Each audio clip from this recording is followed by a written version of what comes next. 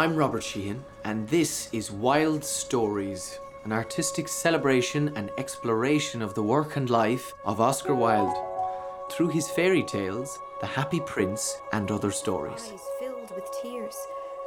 Oh, on what little things does happiness depend? I have read all that the wise men have written, and all the secrets of philosophy are mine. Yet for want of a red rose... Why can't you be like the Happy Prince? Asked a sensible mother of her little boy who was crying for the moon. The Happy Prince never dreams of crying for anything. I am to each other. Then the spring came, and all over the country there were little blossoms and little birds. Only in the garden of the selfish giant, it was still winter.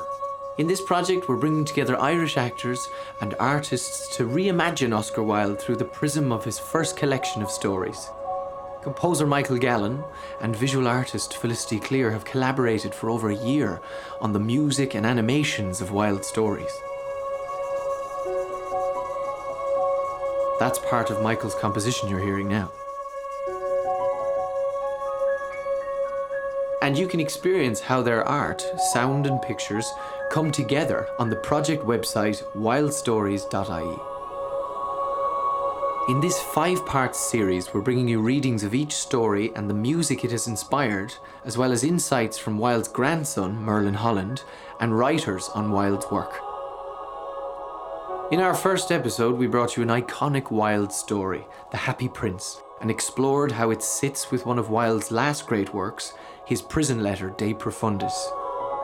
And if you missed it, you can catch up with the podcast online at wildstories.ie.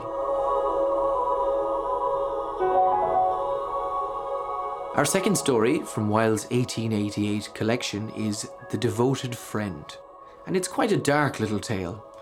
If The Happy Prince is an irony on happiness, then so too The Devoted Friend is an irony on friendship. But let's hear this Wilde story before we talk more about it. This time read for us by Lauren Coe.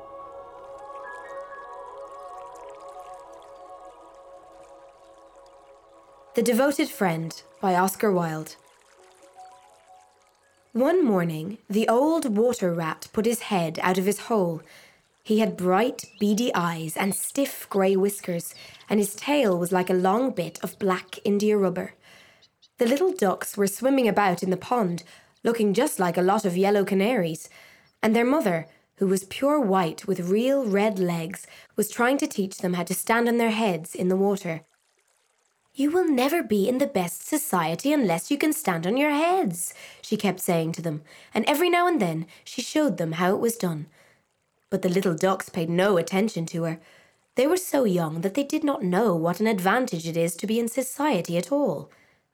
"What disobedient children," cried the old water rat. "They really deserve to be drowned." "Nothing of the kind," answered the duck. "Everyone must make a beginning, and parents cannot be too patient." "Ah, I know nothing about the feelings of parents," said the water rat. "I am not a family man. In fact, I have never been married, and I never intend to be. Love is all very well in its way, but friendship is much higher. Indeed, I know of nothing in the world that is either nobler or rarer than a devoted friendship." "And what, pray, is your idea of the duties of a devoted friend?" asked a green linnet who was sitting in a willow tree hard by and had overheard the conversation.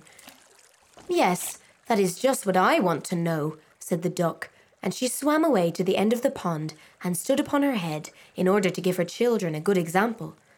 "What a silly question," cried the water rat. "I should expect my devoted friend to be devoted to me, of course." "And what would you do in return?" said the little bird, swinging upon a silver spray and flapping his tiny wings. "I don't understand you," answered the water rat. "Let me tell you a story on the subject," said the linnet. "Is the story about me?" asked the water rat. "If so, I will listen to it, for I am extremely fond of fiction." "It is applicable to you," answered the linnet, and he flew down, and alighting upon the bank, he told the story of the devoted friend. "Once upon a time," said the linnet, "there was an honest little fellow named Hans. Was he very distinguished? Asked the Water Rat. No, answered the Linnet. I don't think he was distinguished at all, except for his kind heart and his funny, round, good-humoured face. He lived in a tiny cottage all by himself, and every day he worked in his garden. In all the countryside there was no garden so lovely as his. Sweet William grew there, and gillyflowers, and shepherd's purses, and fair maids of France. There were damask roses and yellow roses, lilac crocuses and gold, purple violets and white, columbine and ladysmock, marjoram and wild basil, the cowslip and the flower de luce, the daffodil and the clove pink bloomed or blossomed in their proper order as the months went by, one flower taking another flower's place, so that there were always beautiful things to look at and pleasant odours to smell. Little Hans had a great many friends, but the most devoted of all was Big Hugh the miller. Indeed, so devoted was the rich miller to Little Hans that he would never go by his garden without leaning over the wall and plucking a large nosegay or a handful of sweet herbs, or filling his pockets with plums and cherries if it was the fruit season.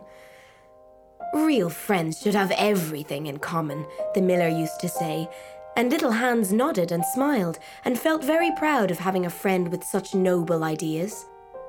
Sometimes, indeed, the neighbours thought it strange that the miller never gave Little Hans anything in return, though he had 100 sacks of flour stored away in his mill, and 6 milch cows, and a large flock of woolly sheep.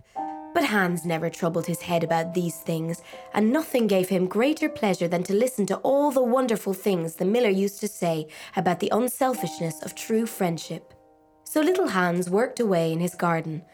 During the spring, the summer, and the autumn, he was very happy. But when the winter came, and he had no fruit or flowers to bring to the market, he suffered a good deal from cold and hunger, and often had to go to bed without any supper but a few dried pears or some hard nuts. In the winter, also, he was extremely lonely, as the miller never came to see him then. "There is no good in my going to see Little Hans as long as the snow lasts," the miller used to say to his wife, "for when people are in trouble they should be left alone and not be bothered by visitors. That, at least, is my idea about friendship, and I am sure I am right. So I shall wait till the spring comes, and then I shall pay him a visit, and he will be able to give me a large basket of primroses, and that will make him so happy." "You are certainly very thoughtful about others," answered the wife, as she sat in her comfortable armchair by the big pine wood fire. "Very thoughtful indeed. It is quite a treat to hear you talk about friendship. I am sure the clergyman himself could not say such beautiful things as you do, though he does live in a 3-storied house and wear a gold ring on his little finger." "But could we not ask Little Hans up here?" said the miller's youngest son. "If poor Hans is in trouble, I will give him half my porridge and show him my white rabbits." "What a silly boy you are," cried the miller. "I really don't know what is the use of sending you to school. You seem not to learn anything. Why, if Little Hans came up here and saw our warm fire and our good supper and our great cask of red wine, he might get envious. And envy is a most terrible thing and would spoil anybody's nature. I certainly will not allow Hans' nature to be spoiled. I am his best friend, and I will always watch over him and see that he is not led into any temptations. Besides, if Hans came here, he might ask me to let him have some flour on credit, and that I could not do. Flour is one thing, and friendship is another, and they should not be confused. Why, the words are spelt differently and mean quite different things. Everybody can see that." "How well you talk," said the miller's wife, pouring herself out a large glass of warm ale. "Really, I feel quite drowsy. It is just like being in church." "Lots of people act well," answered the miller, "but very few people talk well, which shows that talking is the much more difficult thing of the two, and much the finer thing also." And he looked sternly across the table at his little son, who felt ashamed of himself, and he hung his head down and grew quite scarlet and began to cry into his tea. However, he was so young that you must excuse him. "Is that the end of the story?" asked the water rat. "Certainly not," answered the linnet. "That is the beginning." "Then you are quite behind the age," said the water rat. "Every good storyteller nowadays starts with the end and then goes on to the beginning and concludes with the middle. That is the new method. I heard all about it the other day from a critic who was walking around the pond with a young man. He spoke of the matter at great length, and I am sure he must have been right, for he had blue spectacles and a bald head, and whenever the young man made any remark, he always answered, 'Pooh.' But pray, go on with your story. I like the miller immensely. I have all kinds of beautiful sentiments myself, so there is a great sympathy between us." "Well," said the linnet, hopping now on one leg and now on the other, "as soon as the winter was over and the primroses began to open their pale yellow stars, the miller said to his wife that he would go down and see little Hans. "Why, what a good heart you have," cried his wife. "You are always thinking of others. And mind you take the big basket with you for the flowers." So the miller tied the sails of the windmill together with a strong iron chain and went down the hill with a basket on his arm. "Good morning, little Hans," said the miller. "Good morning," said Hans, leaning on his spade and smiling from ear to ear. "And how have you been all the winter?" said the miller. "Well, really," cried Hans, "it is very good of you to ask, very good indeed. I am afraid I had a rather hard time of it, but now that the spring has come, I am quite happy, and all my flowers are doing well." "We often talked of you during the winter, Hans," said the miller, "and wondered how you were getting on." "That was kind of you," said Hans. "I was half afraid you had forgotten me." "Hans, I am surprised at you," said the miller. "Friendship never forgets. That is the wonderful thing about it. But I am afraid you don't understand the poetry of life. How lovely your primroses are looking, by the by." "They certainly are very lovely," said Hans, "and it is a most lucky thing for me that I have so many. I'm going to bring them into the market and sell them to the burgomaster's daughter and buy back my wheelbarrow with the money." "Buy back your wheelbarrow? You don't mean to say that you have sold it? What a very stupid thing to do." "Well, the fact is," said Hans, "that I was obliged to. You see, the winter was a very bad time for me, and I really had no money at all to buy bread with.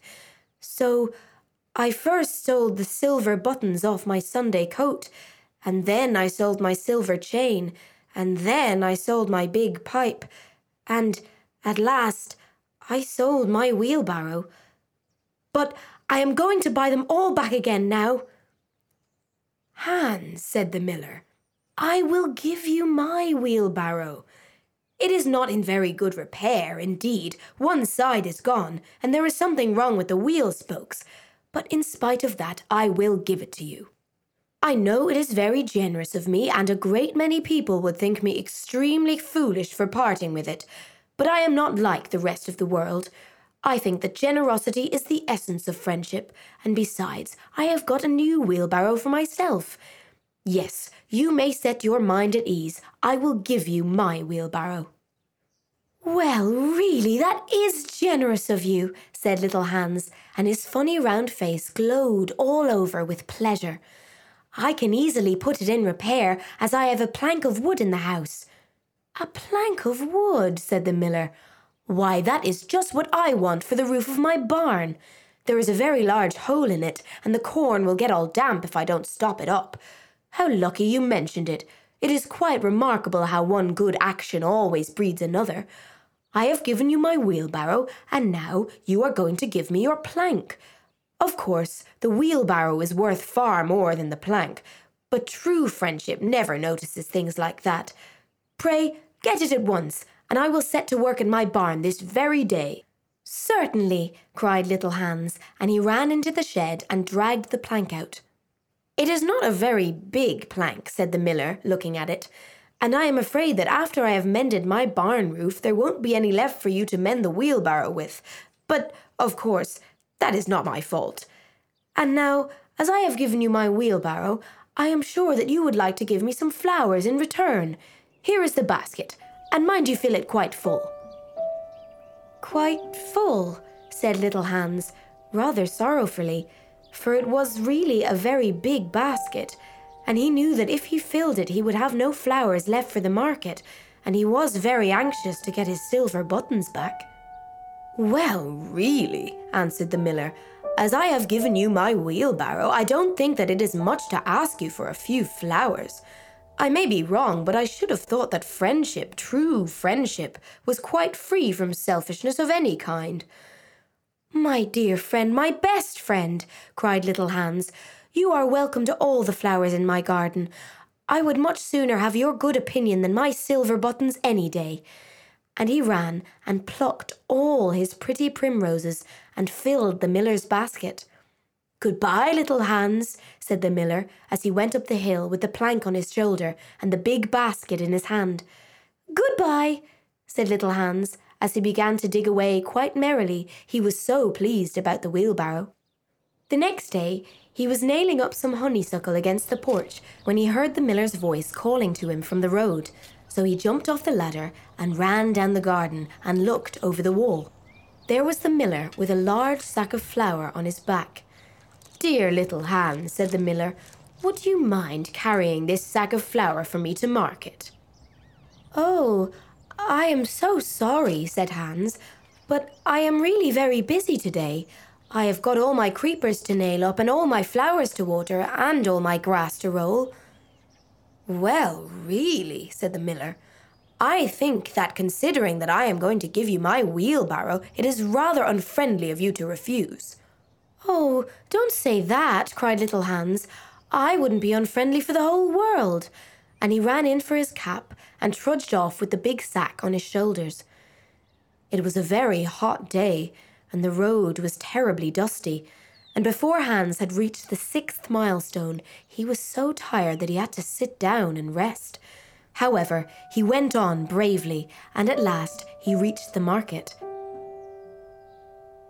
After he had waited there some time, he sold the sack of flour for a very good price, and then he returned home at once, for he was afraid that if he stopped too late, he might meet some robbers on the way.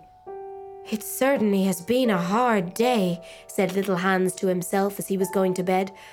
"But I am glad I did not refuse the miller, for he is my best friend, and besides, he is going to give me his wheelbarrow." Early the next morning, the miller came down to get the money for his sack of flour, but little Hans was so tired that he was still in bed.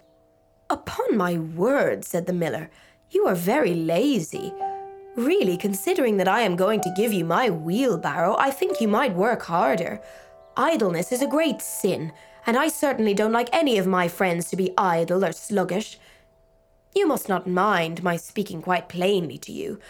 Of course, I should not dream of doing so if I were not your friend.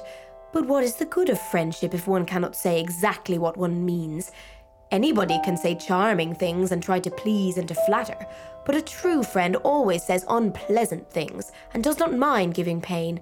Indeed, if he is really a true friend, he prefers it, for he knows that then he is doing good." "I am very sorry," said little Hans, rubbing his eyes and pulling off his nightcap. "But I was so tired that I thought I would lay in bed for a little time and listen to the birds singing. Do you know that I always work better after hearing the birds sing?" "Well, I am glad of that," said the miller, clapping little Hans on the back, "for I want you to come up to the mill as soon as you are dressed and mend my barn roof for me." Poor little Hans was very anxious to go and work in his garden, for his flowers had not been watered for 2 days. But he did not like to refuse the miller, as he was such a good friend to him. "Do you think it would be unfriendly of me if I said I was busy?" he inquired in a shy and timid voice. "Well, really," answered the miller, "I do not think it is much to ask of you, considering that I am going to give you my wheelbarrow. But of course, if you refuse, I will go and do it myself." "Oh, on no account," cried little Hans, and he jumped out of bed and dressed himself and went up to the barn. He worked there all day long till sunset, and at sunset the miller came to see how he was getting on. "Have you mended the hole in the roof yet, little Hans?" cried the miller in a cheery voice. "It is quite mended," answered little Hans, coming down the ladder. "Ah," said the miller, "there is no work so delightful as the work one does for others." "It is certainly a great privilege to hear you talk," answered little Hans, sitting down and wiping his forehead. "A very great privilege. But I am afraid I shall never have such beautiful ideas as you have." "Oh, they will come to you," said the miller, "but you must take more pains. At present, you have only the practice of friendship. Some day, you will have the theory also." "Do you really think I shall?" asked little Hans. "I have no doubt of it," answered the miller.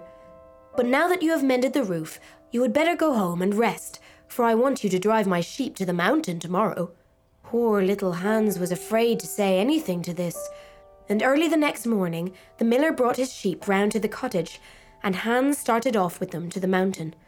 It took him the whole day to get there and back, and when he returned he was so tired that he went off to sleep in his chair and did not wake up till it was broad daylight.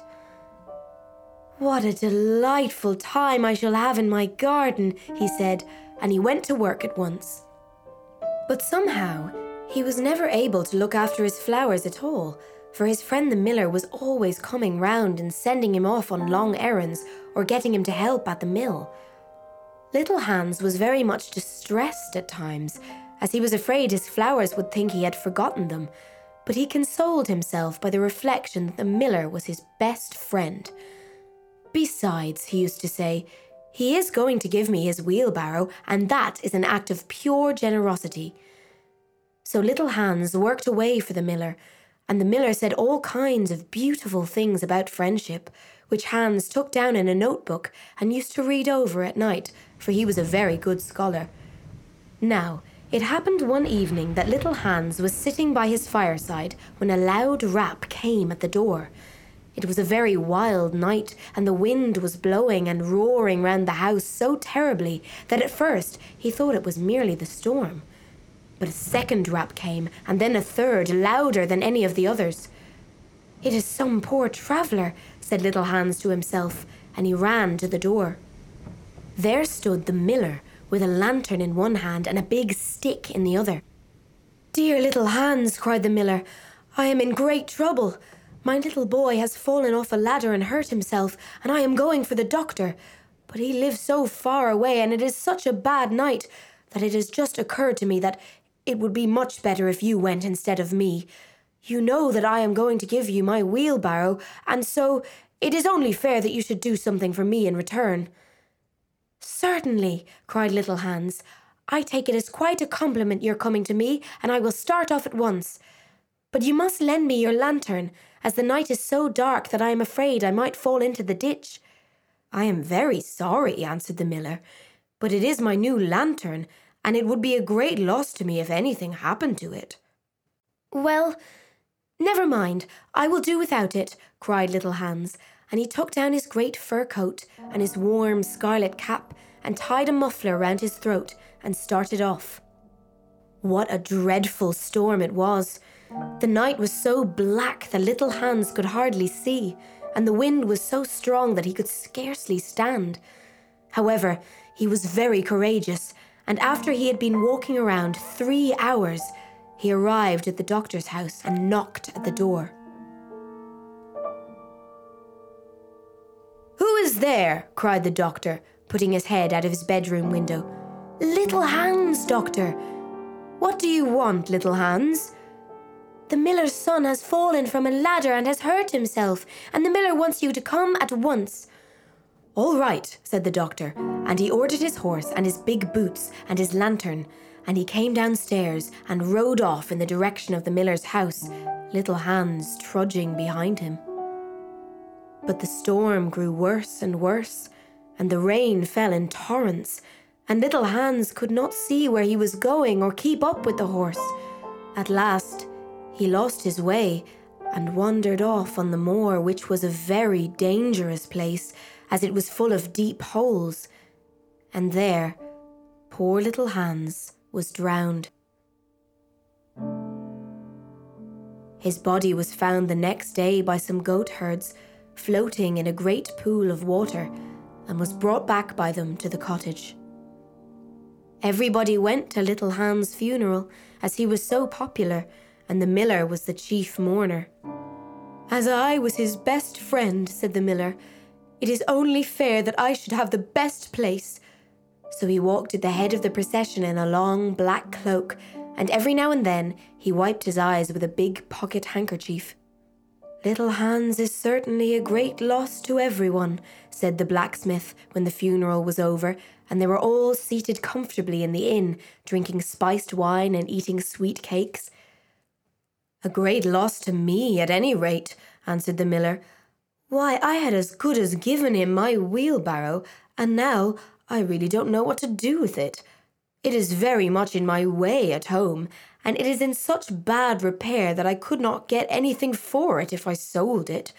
I will certainly take care not to give anything away again.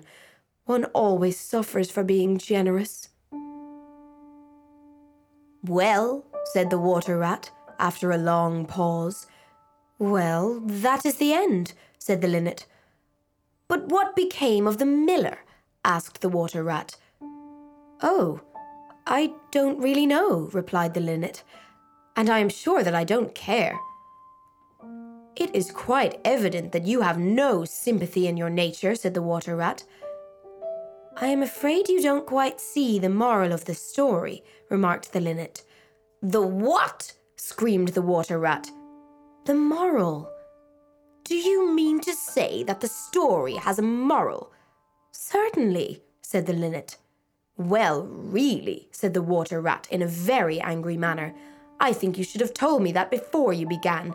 If you had done so, I certainly would not have listened to you. In fact, I should have said pooh, like the critic. However, I can say it now." So he shouted out pooh at the top of his voice, and gave a whisk with his tail, and went back into his hole. "And how do you like the water rat?" asked the duck, who came paddling up some minutes afterwards. "He has a great many good points, but for my own part I have a mother's feelings, and I can never look at a confirmed bachelor without the tears coming into my eyes." "I am rather afraid that I have annoyed him," answered the linnet. "The fact is that I told him a story with a moral." "Ah, that is always a very dangerous thing to do," said the duck, "and I quite agree with her."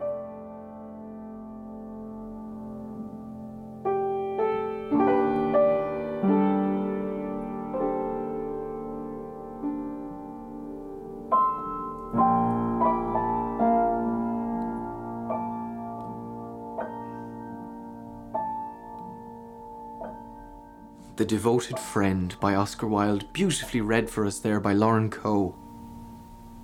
It's the tragic story of little Hans, whose innocence, generosity and life is consumed by the scheming miller, who, a bit like the town councillors and mayor at the close of The Happy Prince, is both oblivious and indifferent to the sacrifice involved. The miller even sees himself as the victim, saying the lessons he's learned from poor Hans's death is, "I will certainly take care not to give away anything again. One certainly suffers for being generous." It's a tale told, the linnet says, with a moral, much to the fury of the water rat, who's having none of it and storms off. Telling a story with a moral, that's always a dangerous thing to do, says the duck.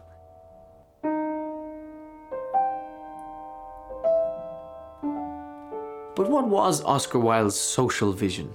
If he was holding a mirror up to man in society, what did he want us to see?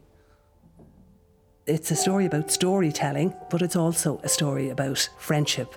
And it's an ironic title because who is the devoted friend? The miller thinks that he's the devoted friend, whereas little Hans thinks that he's the devoted friend. But actually, you could retitle The Happy Prince The Devoted Friend as well. Even the selfish giant could be seen as the devoted friend. So the stories are about friendship. And one of the things that really struck me when I was researching Wilde was his great capacity for friendship. He had a wonderful capacity for friendship, and he had some terrific friends. In many ways, his life was tragic, and I think we are still living through the myth-making of that tragedy. I think that The Devoted Friend is a deeply black piece of humour. I think we're meant to laugh as well as be uncomfortable with the behaviour of Hans. The story is told to a water rat in order to give him a clue as to how he should behave. It's a story with a moral. The moral is going to try to change the water rat, who's an egotist. But the water rat at the end doesn't seem to have gotten the point. He thinks the miller is the greatest person in the story, and he wants to know more about the miller. And the duck tells him, you've missed the point of the story. You haven't figured it out. This is a story with a moral, and the moral is about you. And he says, well, I'm not listening to this. I'm out of here. There's Wilde warning us, make sure we understand what the moral of these stories are. Don't let's miss it, because we're too caught up in looking for echoes of our own selves. And the frame story of The Devoted Friend helps force us into making sure that we see these stories in the context of storytelling, moral storytelling, and the lessons that we need to get from them. He was a very gifted man. He died years before his time. Once he was tried and went to prison, came out from prison in 1897. He was a broken man, really. So his life was tragic. But even through all that, he maintained friendships with people who were very generous to him and who thought the world of him. One of them was his executor, Robbie Ross. And Robbie Ross was his devoted friend, and he looked after Wilde's estate. And at a time when people barely dared to mention Wilde's name, he set about publishing the first collection of Wilde's works. So he really kept Wilde's literary reputation alive until such time as social mores caught up with Wilde's life. And, the crime for which he was convicted wasn't a crime anymore. And at that stage, the devoted friendship of Robbie Ross made it possible for Wilde's works to be discussed in the way that we're discussing them now. That's Anne Markey and Jarlath Killeen, who are both researchers of Wilde's work at Trinity College Dublin.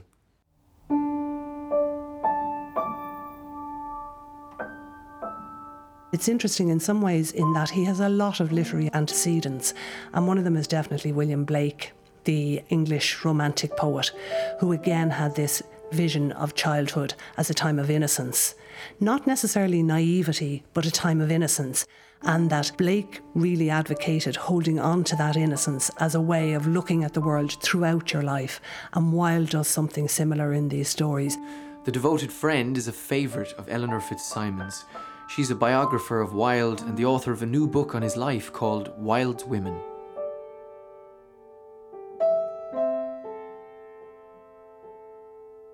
I'm fascinated by The Devoted Friend because I think that it is a political commentary on Ireland and on the way England was treating Ireland, and the miller treats Hans the way the British were treating the Irish, and the consequences were much the same when you look at famine and the way Hans's life turned out, where he gave everything away that he had, ended up with nothing, but still thought of himself as the miller's great friend. So I find that very interesting as an interpretation.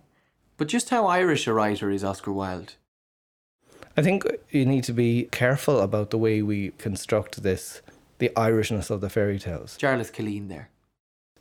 In one sense, it's a generic issue. It's a question of genre. If you look at the way Irish people were, and Ireland was being discussed in this period, it was often being discussed as if it was a land of children, childlike. Colonial spaces are often considered sort of nurseries, and colonised peoples are often configured as rather childlike, not capable of adult responsibility, particularly the responsibility of self-rule. So I think that Wilde grew up with an awareness of that. His mother was quite fond of talking about the childlike qualities of the Irish, for example. As much as she was an Irish nationalist, she had quite a patronising view of the Irish natives. And she talked about them as childlike, full of magic, full of wonder, full of enchantment, full of great stories and talk. So that he would have been in a milieu which associated Ireland and the child quite straightforwardly. He was also himself often called a sort of grown-up child. One of his friends said he was like a schoolboy all his life. He never fully grew up. So he too was often considered as quite childlike. Oscar's mother, Jane Wilde, was quite a brilliant and unusual woman. She wrote under the pen name Speranza in the Irish nationalist paper The Nation.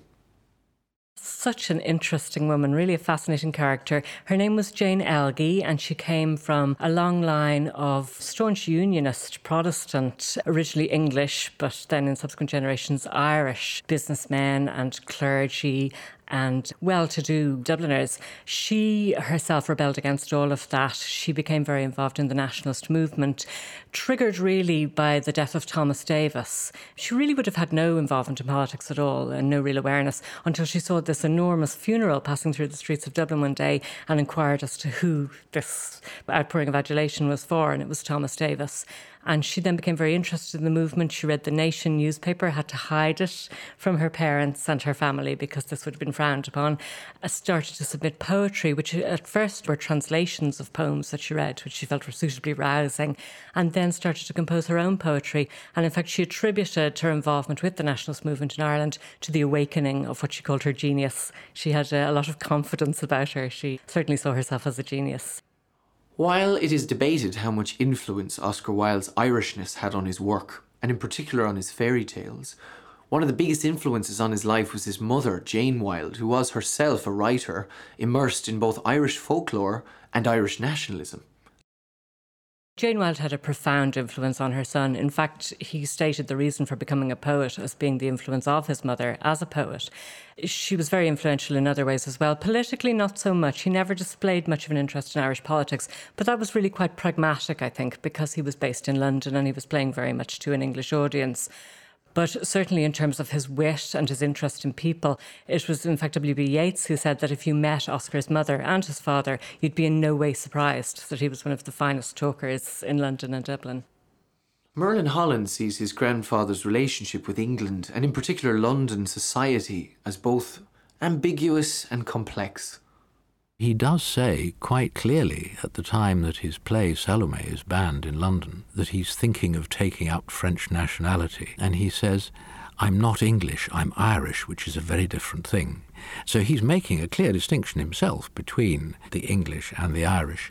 And I think this probably, I'd say almost undoubtedly, comes down to him through his firebrand of a mother who's writing anti-English poetry back in 1848. And indeed, when asked if, I think she applied for a British government pension at one stage and was given to understand that unless she sort of renounced all her anti-English past, there was no hope of her getting such a thing. It was largely through her husband, Sir William, who had been very much involved in the Irish censuses, which is the basis on which she could have got it. And she is supposed to have said, me do such a thing? Never. So she didn't get her pension. She got one from the Royal Literary Fund instead. But she was an enormous influence in his life, and as obviously was his father. But it was London that shaped Oscar as much as Dublin. It was London in a sense which both made him and broke him. And when the establishment closes ranks in front of you, you haven't got a hope in hell. And that's exactly what happened. But he needed that establishment. He poked fun at that establishment in the plays. They accepted this mild poking of fun at them in the plays, and they laughed, and they flocked to the theatres to see them. And I think there's a very complicated relationship he has with the British at that time. He needs them, and he conforms. I've always said that the stories themselves, if you take them, the Happy Prince and Other Tales, if you take them as a whole, he is attacking selfishness and greed and hypocrisy. But far be it from me to say that he was a hypocrite, but there are occasionally times in Oscar's life when one feels that it's to his advantage to actually swallow his pride and knuckle down and do things which perhaps he otherwise wouldn't do. And I think that's probably part of his relationship with the British. Whatever about Ireland's influence on his work, or the Irishness of his writing, Anne Markey sees Wilde as fundamentally a European writer with an international perspective. I think that we have reclaimed him, and I think that reclamation was long overdue. I think at times the reclamation of Wilde the Irishman goes overboard, because I think Wilde saw himself as a European as well. He did say things like, I'm not English, I am Irish, but he saw himself very much as a European. His mother was a translator of works from various European languages. Wilde himself spoke fluent French, wrote Salome in French. He learnt German from an early age. He had a classical education. And there are echoes of all kinds of French writers in these stories, like the poet Théophile Gautier, from whom the swallow's description of Egypt is taken in The Happy Prince. Gustave Flaubert is echoed in the way the sentence structures are set up, and also in some of the descriptions of Egypt in The Happy Prince. So Wilde saw himself very much as a European. I think it is important to reclaim Wilde the Irishman, but to remember that Ireland was also part of Europe. And I would say too that I think Merlin Holland, more than anybody else, has done his grandfather great service, because he has worked tirelessly at producing, bringing to public notice papers, letters, scripts, unknown facts about Wilde, and making them widely available. And I think that he has done a huge amount to draw attention to what a complex man his grandfather was, and to show how many facets to his life and work there were. I think for many years, for somebody like Merlin Holland, it was very difficult to fully embrace the whole Oscar Wilde story. Certainly from what I've heard him say, he found it very difficult that people wanted to meet him and touch him and be near him because they felt almost like he was a conduit to Oscar Wilde. And he said, well, I didn't ask for that. I didn't necessarily want to take on that role. And it took him a long time to really embrace that. He was very close to his own father. His own father seems to have been a really wonderful, warm man. And his own father had a dreadful childhood, and his life was blighted by what happened to his father. And obviously Constance's life was blighted in many ways. So there are very conflicting emotions there. It's not an easy thing to embrace the whole Oscar Wilde story and to be his descendant. I get an email through saying, happy birthday, Oscar. Oh yes, it's his birthday today. And I think in a sense that rather reflects on my upbringing. He was part of the wallpaper. We didn't really talk about him. He wasn't somebody that my mother had ever known. She was born 10 years after he died. My father last saw him when he was, 8 or 9? So there were no common memories. There was no, do you remember when Grandpa did this or that? So we would have been discussing Oscar Wilde through the latest biography and saying, what do you think of so-and-so's rendering of Oscar as a character in a film or whatever? We just didn't do that. So he was there and he was part of the background to the family.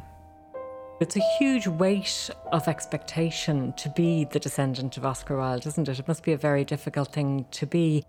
I know one thing I do remember is in 1954, the plaque, the blue LCC as it was then, plaque was put on his house in Tite Street. And I was pulled out of school and brought up to London, and I had to be there when the plaque was unveiled. And we all went off and had lunch at the Savoy afterwards.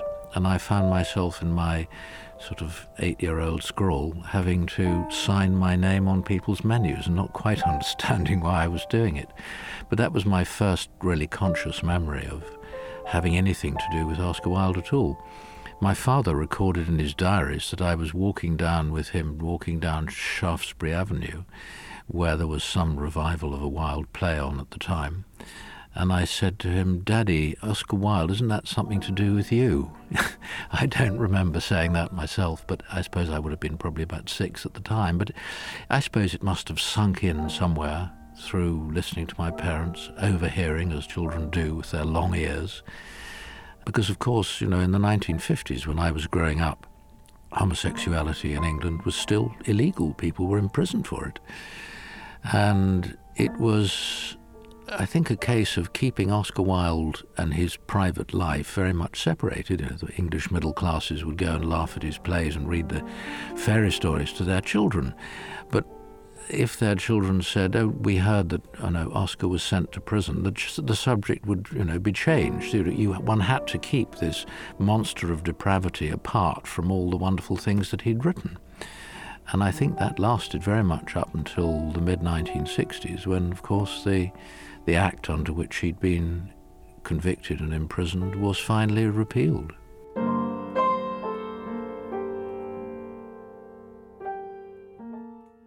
I think that it is really only recently in the last decade or so that we have come to properly embrace and fully appreciate what a wonderful citizen Oscar Wilde was, what a wonderful son of this nation. And I suppose because of our own history and our Catholicism and our attitude towards homosexuality, people seem to have struggled with how to deal with him, with how to deal with his genius and his wonderful stories in the context of his life and his behaviour, I suppose, as they would see it. I think it is really only in recent times that he's been as celebrated as he deserves to be, unequivocally, as this wonderful storyteller, this incredible man with an incredible intellect. Wilde's wife, Constance, changed the family name to Holland to try and protect their young sons, Cyril and Vivian, after Oscar's imprisonment. My father spent a lot of his life, fortunately in some ways, under another name. And if he had had the name Wilde between 1900 and 1945, when there was already sort of glimmerings of Oscar's renaissance in a way, it would have been very, very difficult for him. And I think in part the fact that he lived under, in a sense, an assumed name was a help to him. But it didn't alter the fact that it was a life of concealment, and he always felt that people were sort of whispering and pointing behind his perhaps Oscar Wilde's son as a sort of curiosity. Fortunately, that's now all past, which is as it should be. For Merlin, keeping the Holland name is a way of remembering what happened, not just to Oscar, but to his family.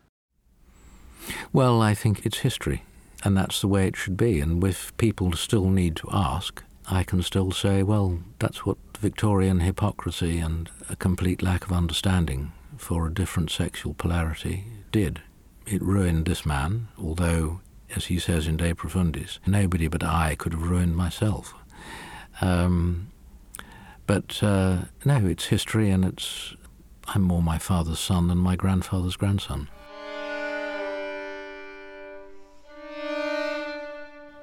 Michael Gallen's music for The Devoted Friend is a haunting, disturbing piece called Shelter, featuring the orchestra with a solo violin and a child's voice.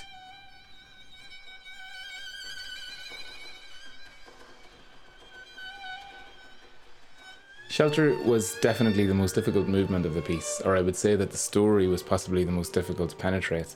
Really, the complexity of Oscar Wilde's thought, his interrogation of ethics, and the way that he seems to hold paradoxes together in the stories really comes out in The Devoted Friend, which is a story about a very simple man called Hans, who's a gardener, and his relationship with the local miller, who is a very powerful man and basically exploits him.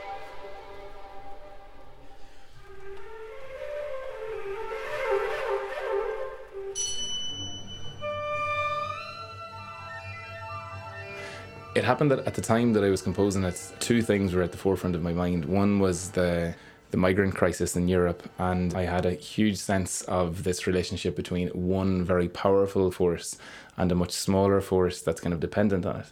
So as I was composing the piece, that was the dynamic, kind of big and small, or powerful and vulnerable. I also happened to be down in Kilraelig in Kerry on a residency when I was focusing on that particular movement. So I was surrounded by the sound of the sea, the Storm Desmond was happening at the time, and I had this idea of having a very fragile solo violin part that would kind of drift through the piece, sort of representative of the smaller, more vulnerable character, and that would keep on becoming invited into this texture by the orchestra, but then would immediately be kind of violently overthrown, you know, like a flower in a storm, just this one very vulnerable thing. And in the story, this character ends up drowning in a bog hole in the Moors. And so in the piece, the violin is always teetering on the edge of destruction. I also, it just so happened when I was down in the house, I was washing a saucepan one day and I kind of knocked the wooden spoon against it, and I had this beautiful sound, which was where the water in the saucepan kind of changed pitch.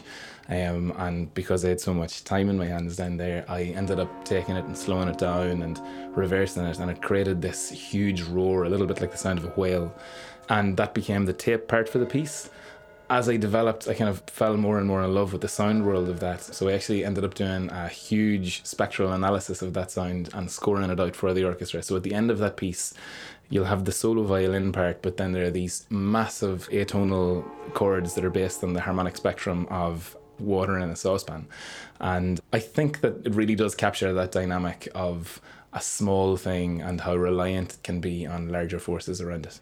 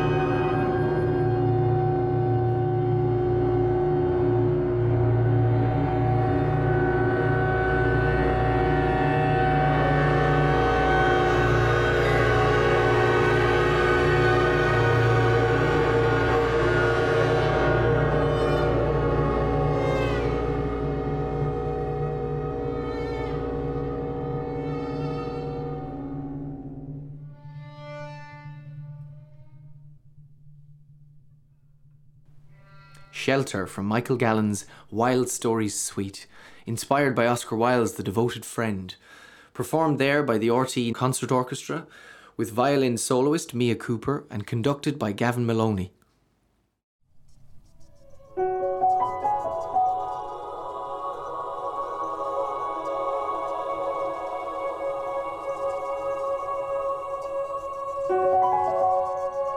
Next time, I'll bring you the third piece from Michael's work, and actor Brian Gleeson reads Oscar Wilde's dark comic satire, The Remarkable Rocket. She was a Russian princess and had driven all the way from Finland in a sledge drawn by 6 reindeer. The sledge was shaped like a great golden swan, and between the swan's wings lay the little princess herself. So join me then, and you can find podcasts and see the beautiful artwork by Felicity Clear with Michael's music on the website wildstories.ie. We've also added the text version of each story so you can read, listen and enjoy this wild journey. Our thanks to our commentators Merlin Holland, Eleanor Fitzsimons, Anne Markey and Jarlath Killeen. Wild Stories is an Athena Media production for RTE Lyric FM, made with the funding support of the Broadcasting Authority of Ireland and the TV licence fee. And you can share your thoughts on Twitter and Facebook with us via the @WildStories social media accounts and use the hashtag WildStories. I'm Robert Sheehan. Thanks for listening.